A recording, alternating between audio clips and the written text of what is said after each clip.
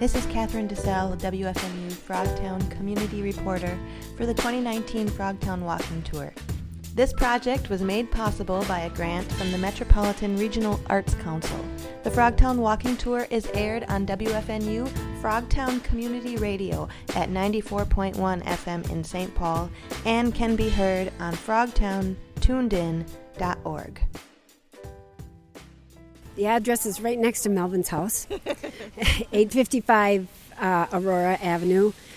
It's my name's Megan Finney. I co-coordinate the Children's Garden with Chris DeLandro, who's a neighborhood person. She's also a Master Gardener Land Connector. And everybody, it's a team effort. We all do things. You know, Melvin has been, steering us with Afrocentric things to do, and Diane's, like she said, our troublemaker, and Kalia's our intern. Now we have her sister Selena, so it's a group effort. How are you guys funded, or is it all volunteer run?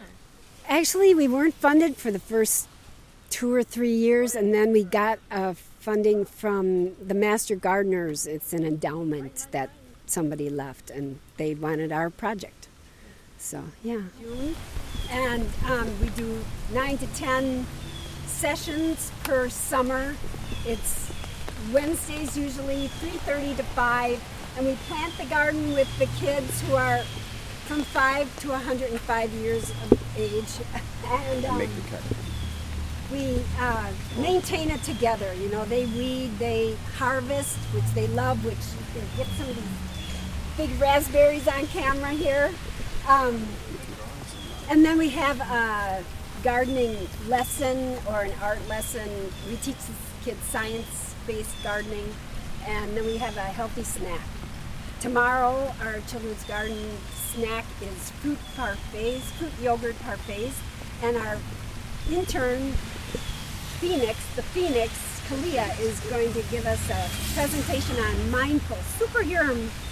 superhero mindfulness. So excited about that. We do our lesson down there and eat down there. If you have a patch of strawberries, there's a peace symbol right there, hence the peace garden. This is the 8th year of the Children's Garden, and we started it because we wanted to engage the neighbors with Master Gardener Land Connectors, and we have done that. We've really gotten to know the neighborhood pretty well, and everybody knows who we are and what we do. And there used to be a daycare right across the street, and so we don't have any registration or anything. It's just like anybody can come, and it's a drop-in thing, and they can stay as long as they like. So we've been having some trouble getting kids, but then we get a big bus load when Jesse Heart and Soul Drummers drop in.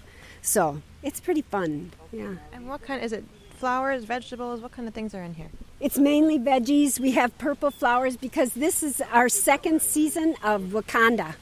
So if you know the Black Panther movie, we have a lot of special guests coming in. We try to have Black Panther faces present when we're doing this.